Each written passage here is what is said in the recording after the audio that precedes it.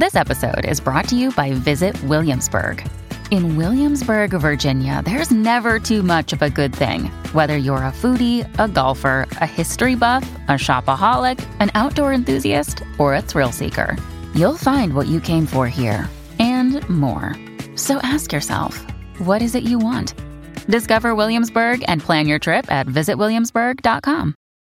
This is really not the first time in history people have come along and said, hey, I think non-ordinary states of consciousness can massively improve performance, right? This has happened before. And historically, it's gone horribly wrong. Welcome to The Art of Charm. I'm your host, Jordan Harbinger. Today we're talking with my friend Stephen Kotler, author of The Rise of Superman and his new book, Stealing Fire. We're going to talk about, altered states and who uses them, from Navy SEALs to the elites in Silicon Valley. We're going to explain a lot of what goes on in the brain, backed, of course, by science, what's going to be able to happen in your brain when some of this stuff becomes legal or more accessible. There's a lot of human performance in here. It's not just psychedelics. It's not just meditation. It's not just altered states. There's a fair bit of futurism in here as well, from 3D printing custom medication to concepts of why the mind follows the body and the body follows the mind. There's a whole lot in this episode with Stephen Kotler, so please enjoy. And by the way, if you're new to the show, I'd love to send you some top episodes as well as the AOC Toolbox. That's where we discuss concepts like reading body language and having charismatic nonverbal communication. We'll also discuss the science of attraction, negotiation techniques, networking and influence strategies, mentorship, persuasion tactics, and everything else that we teach here at The Art of Charm. Check that out at theartofcharm.com and also at theartofcharm.com/podcast. You can find the full show notes for this and all previous episodes of the show. All right, here's Stephen Kotler.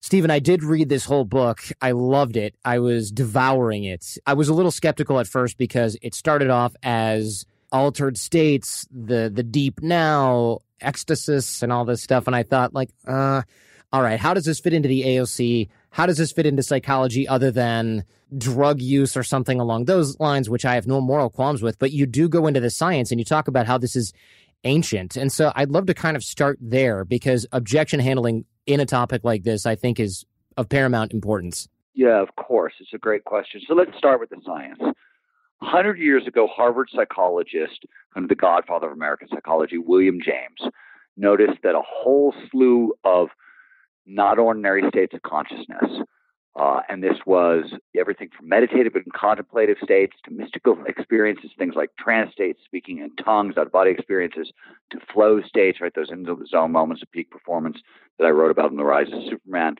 and psychedelic states. He thought they were all roughly the same experience, that they made you feel the exact same way. And more importantly, they seemed to have very powerful effects. He noticed that they did everything from kind of healing trauma and anxiety and depression to unlocking really heightened levels of creativity and cooperation and inspiration. And the truth of the matter is, it was just too weird, right? Psychology basically took a 100-year detour around this idea. And just to kind of put that in context for you, over the past 30 years, there have been 46,000 studies run on depression. Only 400 have been run on joy. But positive psychology started to turn a corner around the early 2000s. Neuroscience started accelerating exponentially, meaning it became kind of an information technology, and it jumped on the backs of Moore's Law, started, really accelerating. As a result, what we've learned is James was actually right. Under the hood, all these experiences share very common neurobiology, right? The knobs and levers being tweaked in the brain are remarkably similar. And we're also realizing that the impacts James noticed, whether you're talking about healing trauma and anxiety to unlocking really heightened levels of creativity and cooperation and inspiration, all those things are true as well. And now we're starting to know why. And what this does is it kind of unites a whole bunch of people who have no idea they're all doing the same things, right? If you go spend time with the Navy SEALs, for example, you will meet a group of people who spend most of their time trying to train up group flow, that shared merge or peak state of consciousness known as flow. Or Wall Street traders who are zapping their brains with electrodes to kind of knock out their prefrontal cortex and make better decisions faster. The Dave Asprey biohacking and neurohacking crowd, who are going to festivals like Burning Man, even soccer moms with yoga practices. These people don't think they're doing the same thing. They don't think they're members of the same tribe.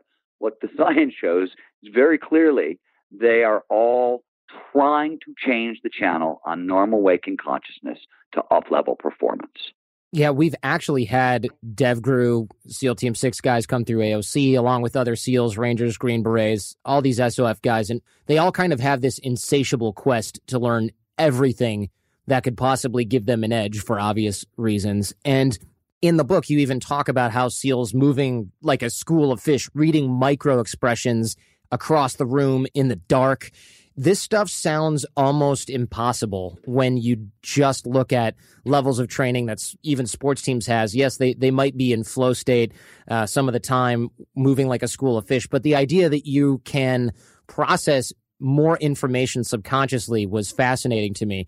And you wrote that the conscious mind, of course, is a potent tool, but is slow and can only manage, was it 120 bits of information at once, whereas the subconscious can do so much more. Can you tell us about that? Yeah.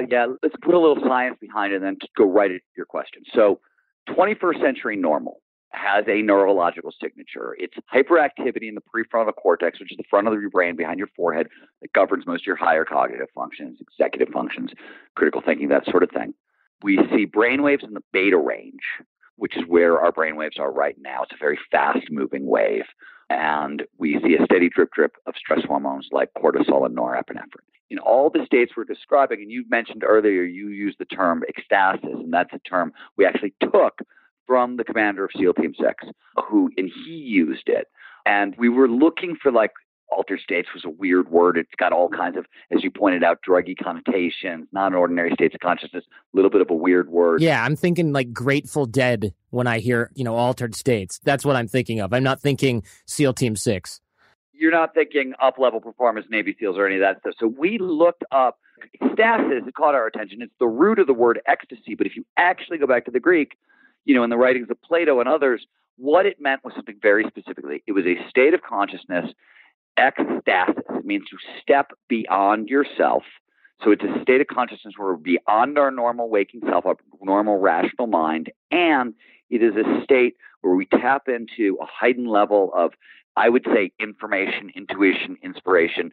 They would call it divine inspiration, right? But either way, that's what you're tapping into in these states. Now, your question is, where does this heightened state of information come from? And what we see in all of these states, that these ecstatic states, is that information processing in the brain gets jacked up. We take in more information per second, and we find connections between that incoming information and older ideas far more quickly. We process information also more thoroughly using more parts of the brain. To put numbers around it, conscious bandwidth, and this was Mihai Csikszentmihalyi's calculation from the University of Chicago, this is in his book Flow, can basically handle about 120 bits of information a second. Now, to put that in perspective, 60 bits is what you're using to listen to me talk. So if we both start talking at once, your listeners are maxed. That's it.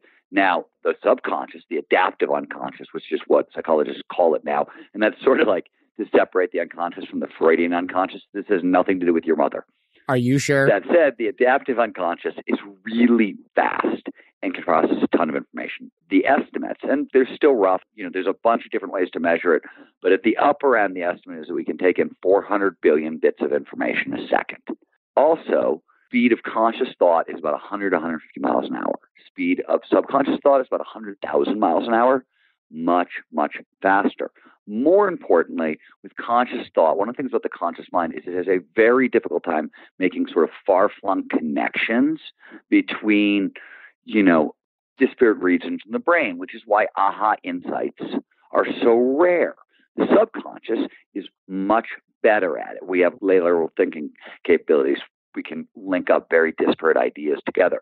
So this is, for example, why you see inspiration go up, why in studies of creativity. In simplistic terms, does this mean, all right, we're turning off certain parts of our brain, and because those parts are off, their bandwidth is available to other parts of the brain in terms of our senses plugging into those parts or paying attention to those channels, so to speak? It's a great question. What is happening on a certain level is, let's talk about flow. And meditation also is true for meditation. When your brain has a fixed energy budget, it has only so much to work with in every second. So the first order of business for the brain is always efficiency. It's only 5% of your body weight uses 25% of your energy. It's an energy hog, so it's always trying to conserve. As we move into states of really focused concentration, flow states, meditative states, the brain performs an efficiency exchange. It shuts off non-critical areas, and it funnels that extra energy towards attention. So let's talk about kind of one of the commonalities in all these states is your sense of self, being an I, disappears. Why does that happen? Self is calculated all over the prefrontal cortex. It's a bunch of different structures working together. It's actually a network. As parts of this start to wink off because energy is being funneled in a different direction, we can no longer perform that calculation. This is huge for performance because self, also contains your inner critic, right? That nagging, always on defeatist voice in your head, the inner Woody Allen. When you move into these non-ordinary states of consciousness, Woody shuts up because the part of the brain that is producing that turns off for the exact reason you got to. It is an efficiency exchange. I hate hyperbole, but in this case, this is very much like activating superpowers. So I dislike hyperbole as well, especially here. And by the way, I'm the guy who wrote Rise of Superman, so I'm the one who created this frickin' trope. Yeah. My real point is this, right? Evolution shaped our brain to solve certain problems certain ways. And when it comes to massively up-leveling certain key performance skills, whether it's accelerated learning, increased motivation, creative problem solving, situational awareness, which is so critical to the SEALs, altered states, non-ordinary states are literally the tool evolution shaped our brain to use. And we don't know this. 300 years ago, Descartes comes along, he says, I think, therefore I am. And he privileges the rational mind. And it's a great innovation. Kicks off the French Enlightenment. We've got technological revolutions. We've got political revolutions. And we end up where we are today. But where we are today is so-called 21st century skills, things like creativity, cooperation, collaboration, all these skills that are critical for thriving in the 21st century, and we suck at training people up in them. And the reason is really simple. We are trying to train up skills when what we need to be doing is training up states of mind. So everybody is hardwired for this. So yes, this is how we get to Superman, but it's ubiquitous. It's in all of us. It's the tools that evolution gave us to do these certain things. But over the past 300 years, when we put the rational, logical mind at the kind of the forefront of our toolbox, this is the only tool in the box that we can use, we've forgotten that we have these other tools, right? That's why William James introduced this idea 100 years ago, and we took a 100-year detour around it. We are all built for this. We've just been ignoring it. Yeah, this makes sense, right? As distinguished from superpowers, these are powers that we have that we simply freaking ignore because our brain says, look, I'm doing other stuff right now because I got to survive. And society says, well, we're focusing on this for now. So not only are we not trained to really look for this, but we haven't been training the skill or the mindset, I should say, to access this in the past anyway. Absolutely correct. When we're talking about ecstasis as different from flow state, what are the differences here? These are not the same thing, and I don't want people to get confused and think, oh, this is another word for flow. No. In Rise of Superman, I talked about flow, which is one non-ordinary state of consciousness. There are a whole suite of altered states, right? Altered states range from psychedelic states to schizophrenic states to sleep, lucid dreaming, et cetera, et cetera. There is a particular bandwidth of experiences, all the experiences that are north of happy. So awe, all the meditative states, contemplative states, flow states, psychedelic states, and the like that share common neurobiology. Same kind of thing is happening in the brain when we experience these states, right? Kicks us out of 21st century normal into the effect I described. And they make us feel the same way. In all of these states, our sense of self disappears. Time disappears as well. We get a sense of effortless. Motivation goes through the roof, and we feel like we're being pushed by forces beyond our control, right? And these states are information rich. So the ecstasis, the bandwidth, states where we turn off normal waking consciousness and we access this deeper level of information, those are the states we're talking about. So flow is one of this larger category of ecstasis. Now, we're talking about meditation for a couple decades, a lot of intense prayer, maybe some LSD or some types of external substances. There are different modes to get to these altered states. Flow, extreme sports is one of them, the natural ones. Yogic practice leads to this type of stuff. And I want to be clear as well that we're not advocating either drug use or any sort of practice, any specific practice in particular. We're merely talking about the effects.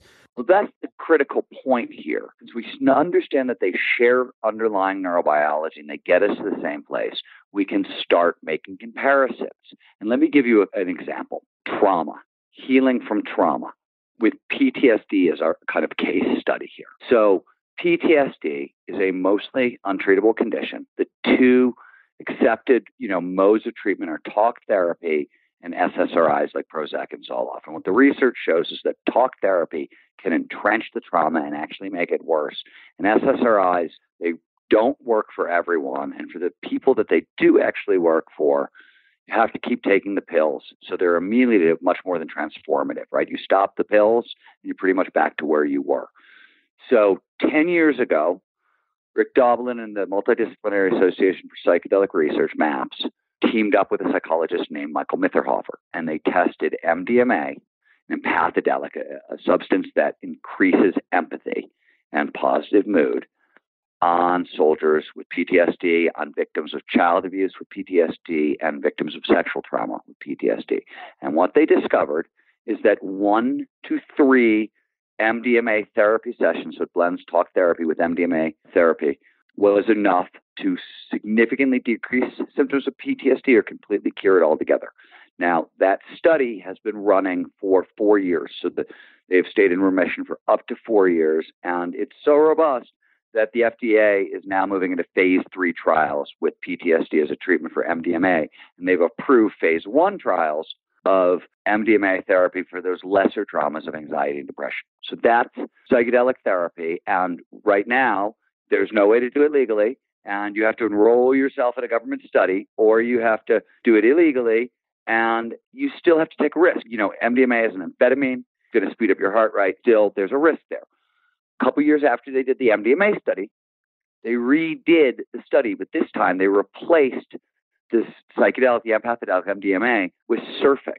So Carly Rogers, an occupational therapist for UCLA, working with over 1,000 soldiers at Camp Pendleton, this is the exact same protocol, except they use surfing as a trigger for flow and talk therapy. And they found that 5 weeks of surfing and talk therapy can significantly reduce or completely cure PTSD. Last year, the Defense Department redid that study with meditation instead of surfing for flow or a psychedelic, and they got the same results in 4 weeks. And interestingly, by the way, in their control group, so people who didn't meditate and stayed on their SSRIs, 40% of them had to increase their medication over the same time that the other group was getting off their medication completely. So the point is 3 separate ways to handle trauma. You're using 3 different non-ordinary states of consciousness. You can pick your poison depending on your risk tolerance and how quickly do you need to go A to B. That's the real difference here, right? If you need an overnight healing from trauma, MDMA is probably your bet. If you can wait a little longer, you can go with surfing or meditation. Meditation might not be for everybody.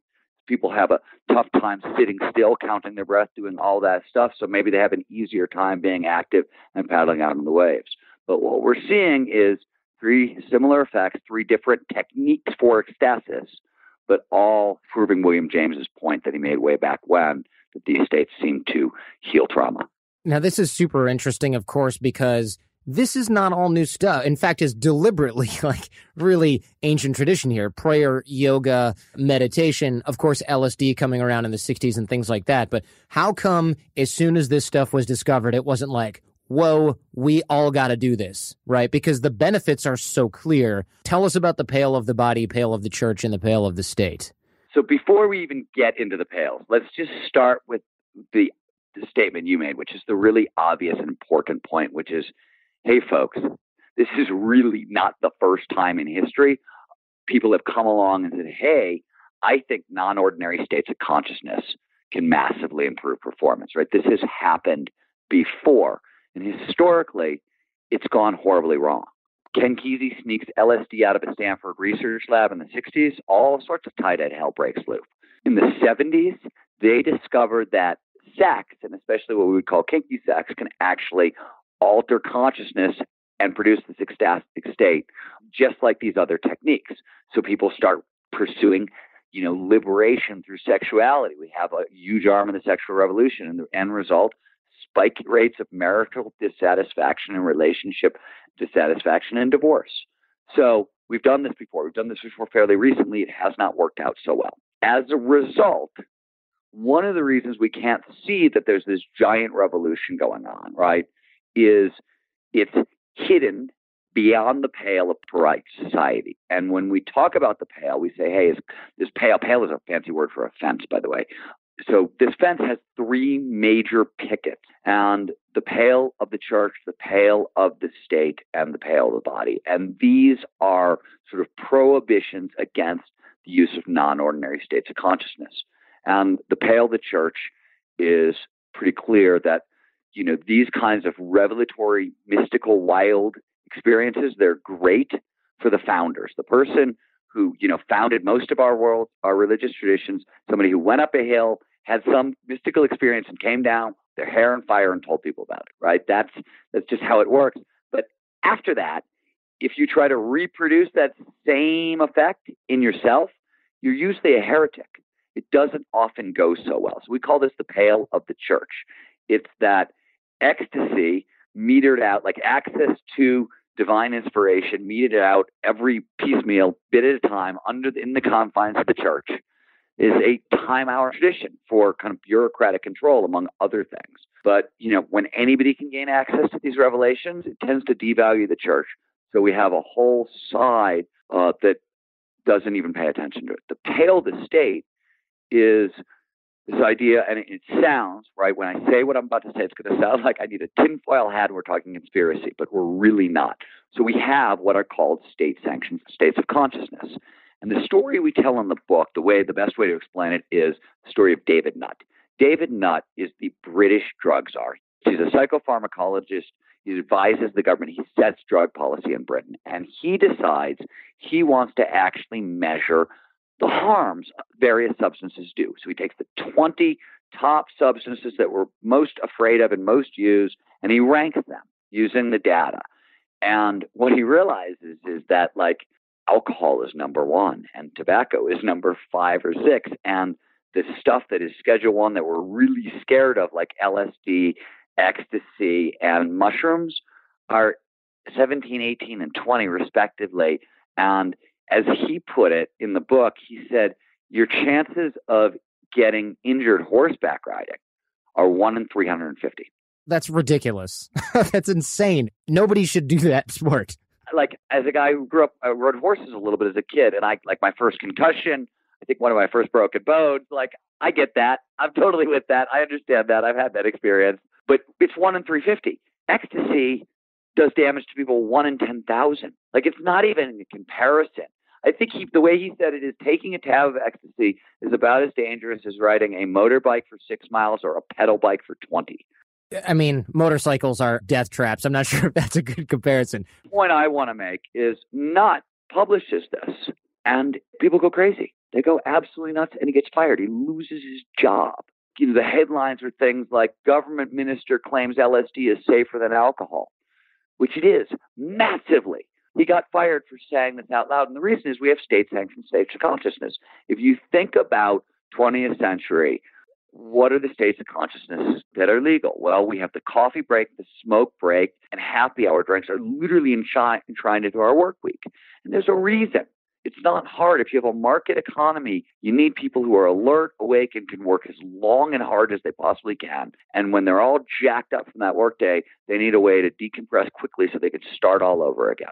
Get to sleep and start all over again. And thus we have the coffee break, the smoke break, and happy hour. They're enshrined culturally. They're protected legally, right? And states of consciousness, like psychedelic states that fall outside of this, they're made illegal and their users are marginalized. So states of consciousness. The pale of the body is the last one. And this is built around what people talk about as the skin bag bias, which is we trust states of consciousness that we have to work really hard for. So if we have to put in 20 years of meditation to alter our consciousness in a particular way, we tend to say that is a valid and trustworthy experience. But if I put, EEG or a transcranial magnetic stimulation headset on your head and I knock out your prefrontal cortex really quickly, you tend to think that's cheating. We tend to think psychedelics are cheating. If it happens inside the body, inside the skin bag, right, we trust it as a valid experience. We've worked hard for it. We've earned it. If it happens outside of the skin bag, if it's pharmacologically or technologically induced, we tend to distrust those experiences. So those three pales have kept a lot of this work hidden from view, right? I said William James noticed in 1902, and we took a 100-year detour. One of the main reasons is these three pales were hiding these things from view. They exist for good reason also, which is that, as I said when I started, every time we've done this, it's gone horribly wrong.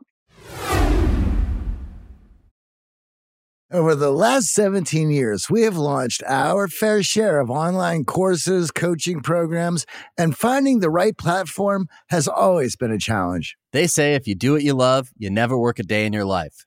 But if you're an entrepreneur, you know the hard work that comes with it.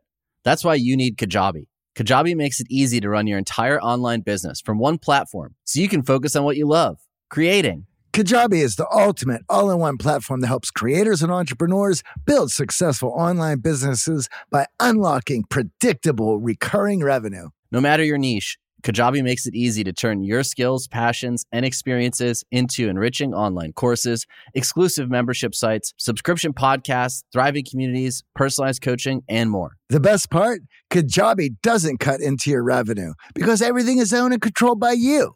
So keep 100% of what you earn. And with Kajabi, you also get robust analytics, easy payment options, email marketing tools, and customizable website templates, all built in. You don't even need a huge audience to make sustainable income. There are thousands of creators on Kajabi making 6 and 7 figures with less than 50,000 followers. Right now, Kajabi is offering a free 30-day trial to start your business if you go to kajabi.com/charm. That's KAJABI.com/charm. Go to kajabi.com/charm and join the creators and entrepreneurs who have made over $7 billion. Lennon and McCartney, Jagger and Richards, Watson and Crick, AJ and Johnny. What about the perfect duo when it comes to growing your business? Well, that's you and Shopify. That's right, Johnny. Shopify is the global commerce platform that helps you sell at every stage of your business. From the launch your online shop stage to the first real life store stage, all the way to the did we just hit 1 million orders stage, Shopify is there to help you grow.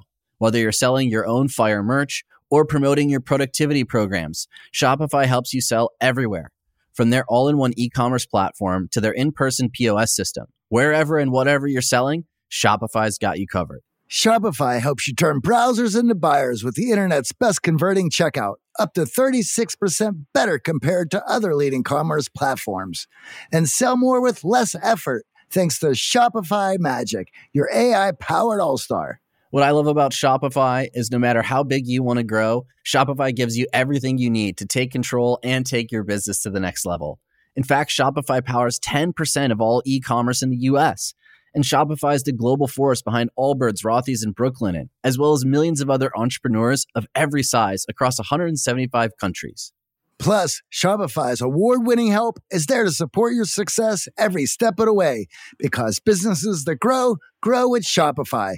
And AJ, you don't have to just sell your stuff anymore. With Shopify Collective, you can curate products to sell from the brands that you love, giving your customers more variety and your business more sales. Shopify is your no-excuses business partner. Sell without needing to code or design. Just bring your best ideas, and Shopify will help you open up shop.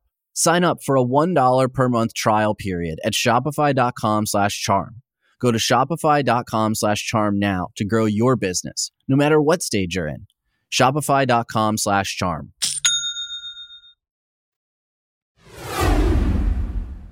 You explain as well that it doesn't really matter what flavor our ecstasis comes in. They all share the same characteristics.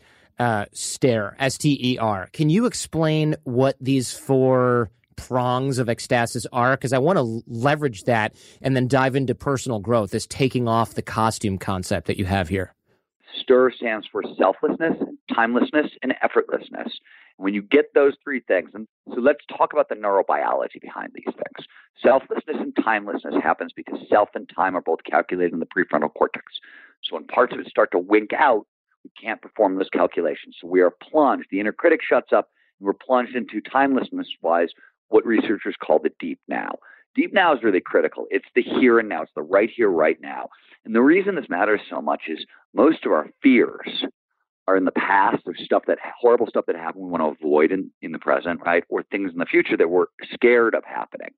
Very little, unless we're dealing with absolute immediate danger, right, takes place in the present moment. So when we can move into the deep now, when we get this sense of timelessness, all kinds of good things happen. So a really good example is there was a bunch of awe research done at Stanford, and they found that not only does, mood improve and all those things, but capacity for empathy goes up. Our ability to, we start to value experiences over things. That also increases the more timelessness we have, and we're more generous, which is really interesting. So timelessness, effortlessness has a different cause. In these states, the steady drip of stress hormones, cortisol and norepinephrine, they're flushed from your system, and they're replaced by some variants of serotonin and anandamide, endorphins, oxytocin, and dopamine, all of which they do a lot of performance-enhancing things, but they're all really potent feel-good drugs, right? These are really pleasurable chemicals, and you rarely get access to them all at once. So like, to give you a comparison, romantic love, which a lot of people call, one of those amazing feelings on earth, is mostly dopamine and norepinephrine. So you're getting 3 to 4 other chemicals on top of those when we're moving to these states. So to put it technically, motivation goes through a roof, right? Psychologists talk about this as the source code of intrinsic motivation. It's really just incredibly addictive neurochemistry, but our experience of that neurochemistry isn't just, oh my God, this is intensely pleasurable.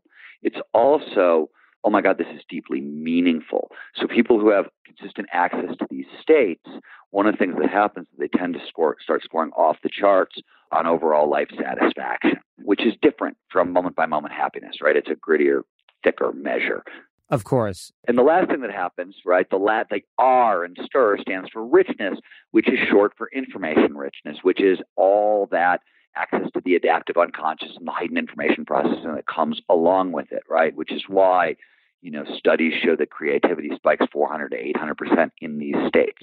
So really important on that front. That STIR is what these states all share in common, and it's a new sort of rating system. When we went into altered states of consciousness, there's a thick literature here, and everybody's got their own definition of how these states make you feel. But almost everybody's definitions, you go into the meditation stuff, and it's really hard to separate out Buddhist or Hindu philosophy from what's actually going on, right, physiologically or phenomenologically, or the same thing, like you go into psychedelic stuff, and back in the 60s, the early psychedelic researchers, they thought psychedelics did some really crazy, strange stuff, like prenatal regression. You're going to regress back before your present life kind of thing that was very specific to their culture, but it may not have anything to do with anybody's experience on psychedelics these days, right? So we kind of put together this framework based simply on changes in the neurobiology and how we know they make you feel.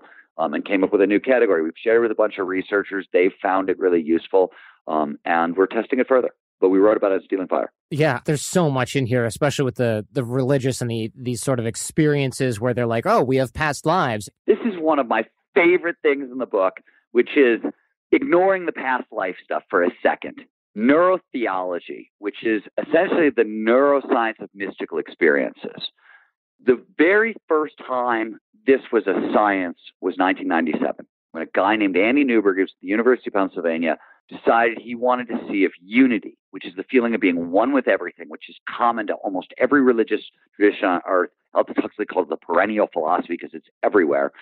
In 1996, before he came along, if you go into a doctor's office and you said, Doc, I feel one with everything, you are going straight to the insane. Yeah, right? Yeah. And Newberg, to study this at the University of Pennsylvania, he worked with a guy named Eugene Aquili, and they really sort of backed it in and did it secretly and slyly, and he was risking tenure, and it was a big deal. Nobody thought this shit was real or should be studied with fMRI.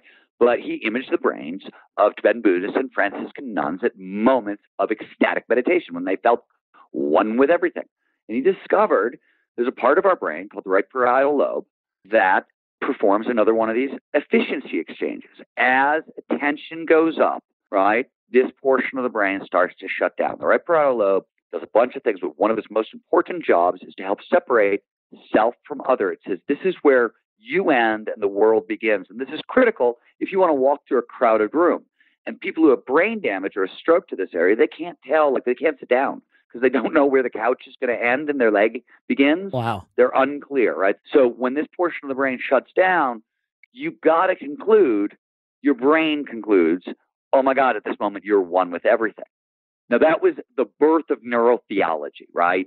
Since that time, it's 20 years old. We have now looked at everything you could possibly imagine: trance states, speaking in tongues, near-death experiences, out-of-body experiences, sense presences, visions of God, flow states, awe states. The list goes on and on and on.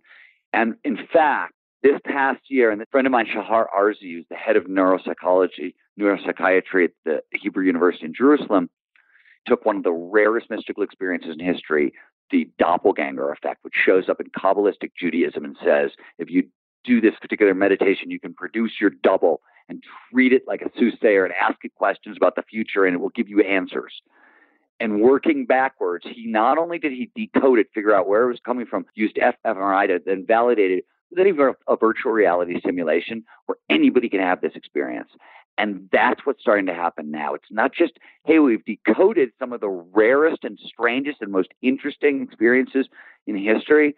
It's we're now starting to figure out how to reproduce them in you at will, on demand. Which is nuts, right? Because we're talking about people in history who've been praying hardcore at a convent or monastery for years, having these occasionally.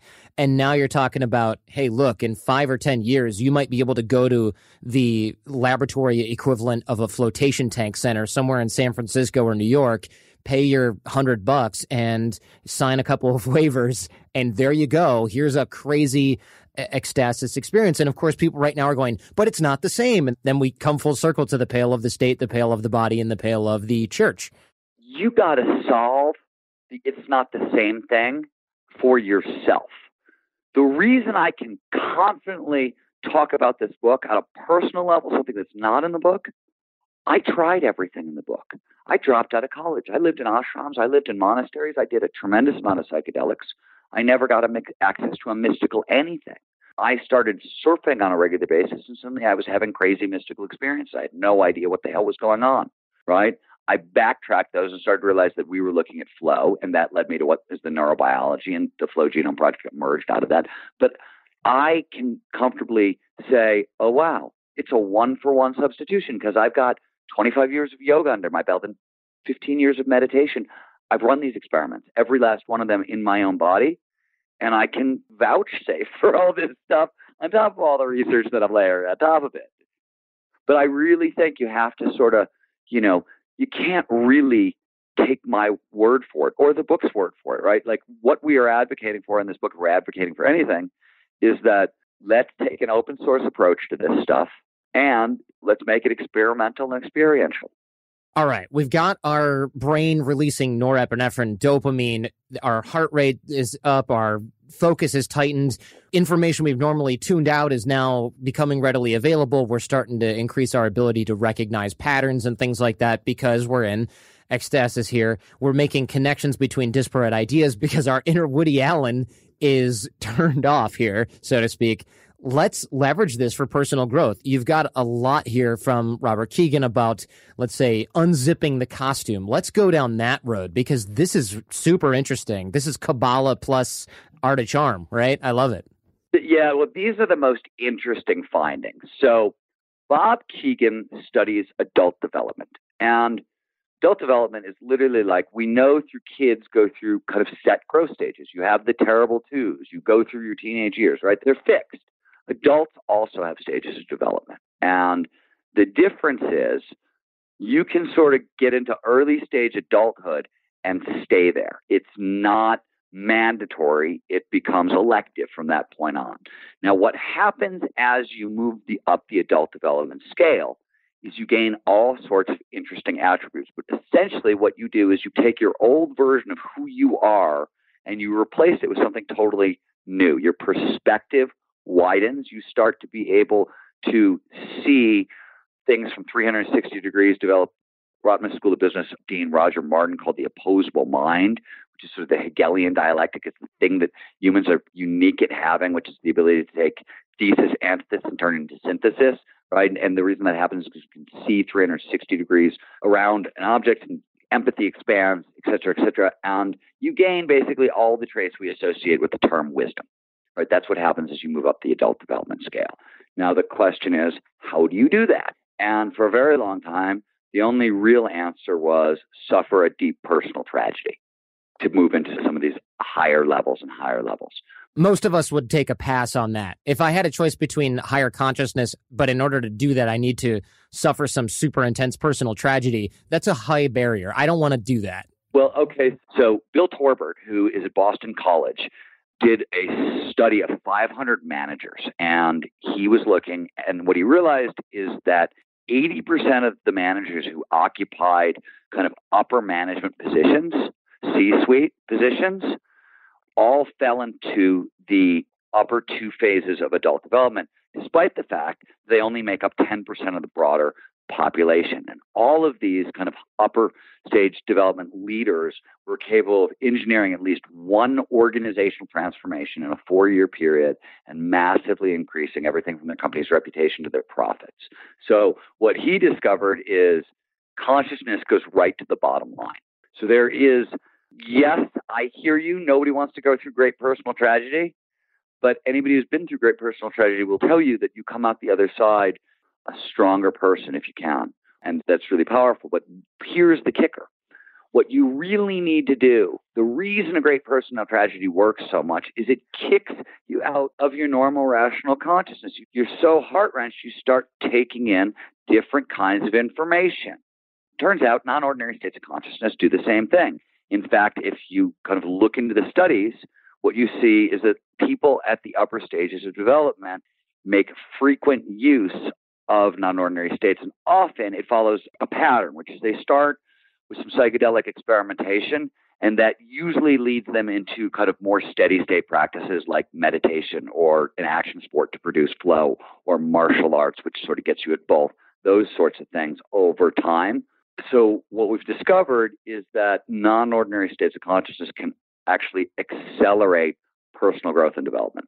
I love this. This is so interesting, especially with the ethics and empathy and management and stuff like that. I mean, I guess we're probably not looking at giving our boss some acid before asking for a raise, but we are hopefully going to find that we have a boss that is in that 5% that you mentioned, where they're continually developing after college instead of settling for the usual. And that's so funny about the dabbling in ecstasis, because I kind of thought this is a Silicon Valley thing. I'm even helping a news outlet with a story about this type of thing.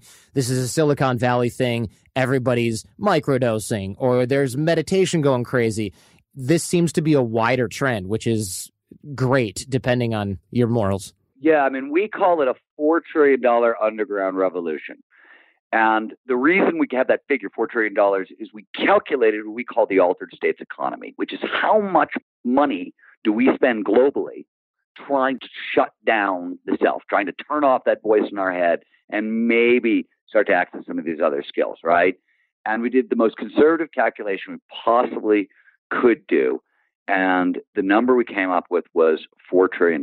It's probably a lot bigger than this. And mind you, this is the entire altered state economy. So we're not talking about just the good stuff. We're also talking about unconscious behaviors or addictive behaviors. There's a lot of things that we do to alter our consciousness that are not great for us.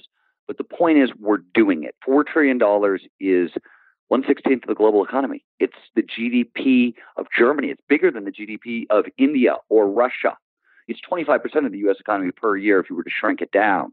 Right? This is the amount of money we are spending pursuing these states. It means there's also $4 trillion worth of opportunity. Because the cool thing, what's happening now, right? I said earlier, there's a way to do this more safely this time, possibly without blowing ourselves up along the way. four accelerating forces, psychology, neurobiology, pharmacology, and technology, are giving us access to these states increasingly on demand, right? As we talked about with the VR doppelganger effect. We can tune them with ever-increasing precision. And we can start to experience them, by the way, at scale, which is really neat. And hopefully, because our knowledge base is expanding, we can sort of carve this middle path that avoids the hedonistic pitfalls before. And, that's our hope. There's no guarantees, but that's our hope that we can get it right this time, because the potential, personal growth for just development of fundamental 21st century skills, for kind of increased empathy, all of it just goes up and up.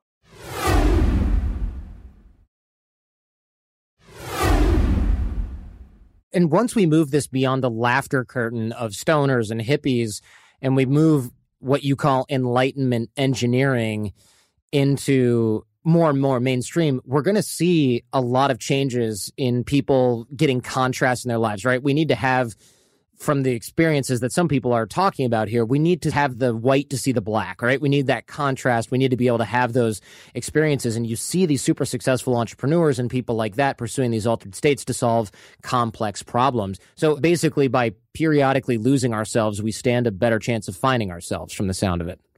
Absolutely correct. And, it's not just Silicon Valley. I mean, even the Flow Genome Project, we've been everywhere from Wall Street to Silicon Valley to countries throughout the middle, constantly training up executives in the use of flow. 44% of companies are going to roll out meditation and mindfulness training programs to their employees this year. And I mean, you've probably seen the data. It's been everywhere, but like the Aetna study, which is, that's not your cutting edge company. If I were to, say, hey, what's the most cutting edge company out there? You're not picking Aetna.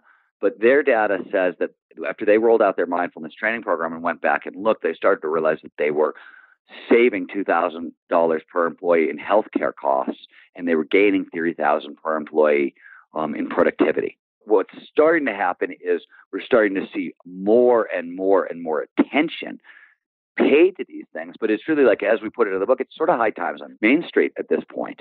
And it's just that most of these disparate tribes, as you pointed out, they don't recognize each other, right? Psychedelics for the past 100 years belonged to hippies and ravers. Flow states were artists and athletes, and meditative and mystical states were seekers and seers and saints, right? And these groups of people did not talk to one another. They had no idea they were all doing the same thing, pursuing the same thing, and for the same reasons. So now we're starting to come out of the closet in mass, and we're starting to have these conversations out loud, which is wonderful. So is this, and this is an obvious sort of rhetorical question here, but is this more than a cool party trick? I mean, at what point do altered states lead to altered traits? At what point can we pull something back from the great beyond inside our mind and use it in everyday life? Because the goal here is not to stay there forever in la la land and be addicted to the bliss. We want to bring this back to work. We want to bring this back to our relationships, our personal lives. Well, on a certain level, you absolutely have to do the work. There's no shortcuts, right? Nobody can do your push-ups for you. And one thing about these states is they all require deep integration periods. But the skills you're talking about, we know access to non-ordinary states of consciousness massively increases creativity, as I said earlier, 400, to 700%. We know you get accelerated learning in these states of consciousness, 240 to 500%. Those things happen automatically as parts of the experience. Those skills are built in. And Teresa Amabile at Harvard, for example, discovered that the heightened creativity you get in a flow state actually outlasts the state by a day, sometimes two. More work needs to be done, but it suggests that flow doesn't just give you more creativity in the moment, but actually trains the brain to think more creatively over the long haul. If you look at kind of early studies that were run at Hopkins by Roland Griffith, they were testing psilocybin. Could it help with fear of death anxiety in terminal cancer patients, right? And what they found is that not only did it massively relieve the fear of death anxiety, most of the study group called it the most important experience of their life, or one of their top 5 experiences of their life. And that feeling has persisted for years after the study. A few patients who have lived that long. So it seems like, and there's more data to back this up, these experiences can permanently rewire the brain. So the change, some of the stuff you're talking about actually just happens along the way. How we integrate them, how do we deploy them on a daily basis, on a weekly basis, on a monthly basis, on a yearly basis? That's a different story. And there are ways, and we cover this in the book, to deploy these things skillfully, to stack them skillfully, and to blend them together. And you turn them into a practice, right? Because as you pointed out, the peaks, they're great, they're neat. But what life really is everything that happens in the in-between. And, we close the book pointing out that these things do not excuse you from the work, right? You cannot avoid the human condition. You're always going to have to do the work.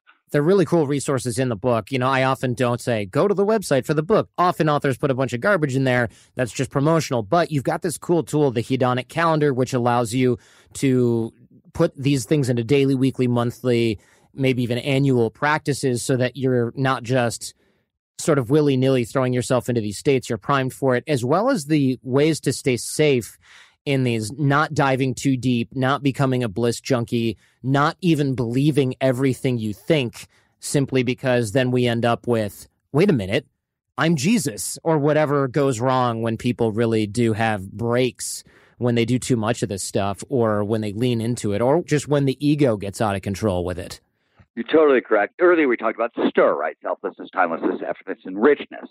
And it turns out that each of those categories can go horribly wrong in totally predictable ways, right? There's 50 years of research into how not only the fact that these things are going to break down, you're going to have problems, but we know exactly the problems you're going to have. So hopefully we can use that information to kind of steer around some of these pitfalls. You're going to make mistakes, but at least you get to make less obvious mistakes. And the calendaring is really, really critical because, in the beginning, if you don't know what we're talking about, if you've not had, a powerful non-ordinary state of consciousness experience, you often need something heavy as your first gateway in. Now, that could be a psychedelic experience if that's what's interesting to you. It could be a 2-week silent meditation retreat. Could be a tantric sex workshop with your partner. It could be skydiving, right? All of those are very fast, higher risk, but fast, powerful entrances into this. Once you kind of have the somatic address of where these things are, you can use much quieter methods of getting there, right? Skydiving can be replaced with, skiing on a regular basis. The tantric sex work can be replaced with, a calmer practice with your partner that's sustainable over time. The meditation silent retreat can get integrated into a daily 20-minute, right? Start weaving these things together skillfully. And the most important point, you alluded to it, is historically, the way we react to these states, we scare ourselves in them sometimes, and then we totally swear off them. They get a little too sticky for some, right? And people start to become bliss junkies, and they love the high too much. And typically when that happens, what we do is freak out, reactivate the prefrontal cortex, and abstain completely. We remove these vital parts of our lives from our lives completely. When in fact, what you really need to do is just change the way you're deploying them. What freaked me out a little bit in the book, and I'm no tinfoil hat guy, but some of this stuff made me buy a couple rolls off Amazon. The CIA and LSD and the government and the control of the master switch. This stuff was, at first I thought, okay, here we go, tinfoil hat time or conspiracy theory time here. But tell us about this, because it's clearly going in this direction, given what we know about the NSA and Facebook and even just monitoring our Gmail, for God's sake. Yeah, so there's 3 ways this stuff goes wrong. We've talked about hedonism already. The other 2 ways are commercialization and militarization. Commercialization is that these states of consciousness feel extremely good. If I can get them produced in you and link that to a brand, I can create a very powerful brand experience. I can use these states of consciousness to sell you more stuff. Or as my partner in the Flow Genome Project and writing Stealing Fire, Jamie Wheel, likes to say, it's Maslow's pyramid scheme. And the second half is militarization. And this is absolute tinfoil hat stuff, except for the fact that it has been going on, very classified, but now very openly acknowledged, from the 1950s. The very first technology of ecstasis, invented by Dr. John Lilly, long before he became, known for what he later became known for. He's a National Institute of Health researcher. He's studying pleasure, and he basically finds a way to, slip electrodes into the brain and stimulate the brain's pleasure centers. And no sooner does he come up with this, he's at the University of Pennsylvania, then every single 3-letter agency in the world beats a path to his door and wants a briefing. And he goes to his boss, he says, in his autobiography, The Scientist, he says, I got to tell you something. I'm not sure we want to brief these guys. This gets into the wrong hands. You can basically use it to reprogram a human. That's what it can do. And so he demands that his research stay declassified. He open sources it and briefs everybody. A couple months later, a guy from Sandia Labs comes to visit him and says, hey, I want to photograph and videotape your experiments. At this point, I think it was experiments with dolphins. And he says, yeah, sure, same conditions. We can't classify this. It's open source. And, whatever. And a couple years later, Lilly is reading Harper's Magazine, and there's a story about Sandia's Super Mule project. And it is literally a mule with a brain implant. It is punished by pain if it veers off course and, rewarded with pleasure if it goes in the right direction. And it is carrying a suitcase nuke. So they literally, the very first exotic technology we have in history, and the government co-opts it to deliver a nuclear bomb. And it's a crazy story. It's right there. It's shocking. Shocking, right? Yes. You're like, what? And it goes from there, right? it literally, the whole idea of mind control and brainwashing starts out as a CIA slander campaign against the Chinese, don't ask. And they start believing their own bullshit. So they start creating their own brainwashing devices. We get MK Ultra, which is literally the CIA and pretty much every other 3-letter agency you can think of in 800 institutions testing psychedelics as mind control devices, as ways to confuse entity combatants. And it goes on and on. It was an MK Ultra facilitated research thing that was testing LSD where Ken Kesey stole the LSD from this research project, brought it back to his home in Menlo Park, California, where he was a grad student going to Stanford, and starts introducing it to his friends, and pretty soon the Hells Angels. And next thing you know, the psychedelic revolution has kicked off. Right. And now we've got the Flow Dojo at Google, and people are going to see shamans in Peru, and billionaires are building ranches down there so they can do it in private. I mean, it's crazy stuff. And it was such a funny jump for me to go from, secret CIA program in the 60s to, wait a second, people at the cutting edge of this, they're using these as a personal development tool. And I just think it's fascinating. John Lilly freaks out after he sees the nuclear mule. He says, I'm done. I'm done with, these kinds of technologies. I'm going to find a way to study altered states harmlessly. He invents the float tank, right? Then he starts doing experiments on psychedelics in the float tank. And so everybody forgets about it, right? And it becomes this hippie curiosity for 50 years. And when we were working with the Navy SEALs, we got to tour their mind gym. Their mind gym is basically their best efforts to use technology to train up these states of consciousness. And, one of the things that we encountered was a float tank. The very technology Lilly created to get away from the military is right there back in the military. And the SEALs have gussied it up to the Lilly's traditional float tank with EEG and neurofeedback and audio and a whole bunch of other things. And they're using it for recuperation. It's allowing the SEALs to recover very quickly after missions because you can totally turn off the self in there, and it really helps for healing. But more importantly, they figured out that SEALs, for example, need to be very fluent in foreign languages. They can be deployed in 5 different theaters of war kind of over the course of a year. And fluency really matters. They need to be able to understand what the enemy is saying. They're behind enemy lines. There's an issue. So it normally takes the military 6 months at best to train somebody up in a foreign language. That's their most accelerated, best learning case scenario. But by putting them into these ecstatic states in the float tanks, turning off the self, dialing people perfectly in for learning, they can train them up in foreign languages in 6 weeks rather than 6 months. So, these technologies are going back and forth from the kooks on the counterculture to the spooks on the other side, but we're getting very good at them. And we're really being able to dial stuff in with precision, which is really neat. And even in the book, you mentioned, look, we're edging closer to being able to 3D print molecules and therefore medicine. So you could even custom make or maybe not you, but eventually us, but the military can certainly custom make these types of drugs specifically for military personnel and things like that. It's very cool. There's so much going on in the book that some of it's scary, such as using surveillance and VR, virtual reality, to track our eye movements and body temperature and galvanic skin response to find out what we're afraid of or what excites us. I mean, that kind of stuff just screams 1984 2.0, but the rest of it is ultra exciting. There's a lot in this book. Stephen, thank you for writing it and thank you for coming on today. It's my absolute pleasure. Great big thank you to Stephen for this. The book is called Stealing Fire. Of course, that'll be linked up in the show notes for this episode as well. There was a lot here. We didn't even get to cover everything. I mean, I love the flow states and the altered states and what's going on in the brain and how we can use ecstasis for human performance, of course, activate a little bit of superpowers or very, very human powers, and how this makes us more creative and able to outperform or perform with other people, just like a school of fish, just like those Navy SEALs. Great big thank you to Stephen for coming out. The book, of course, linked in the show notes as well, Stealing Fire.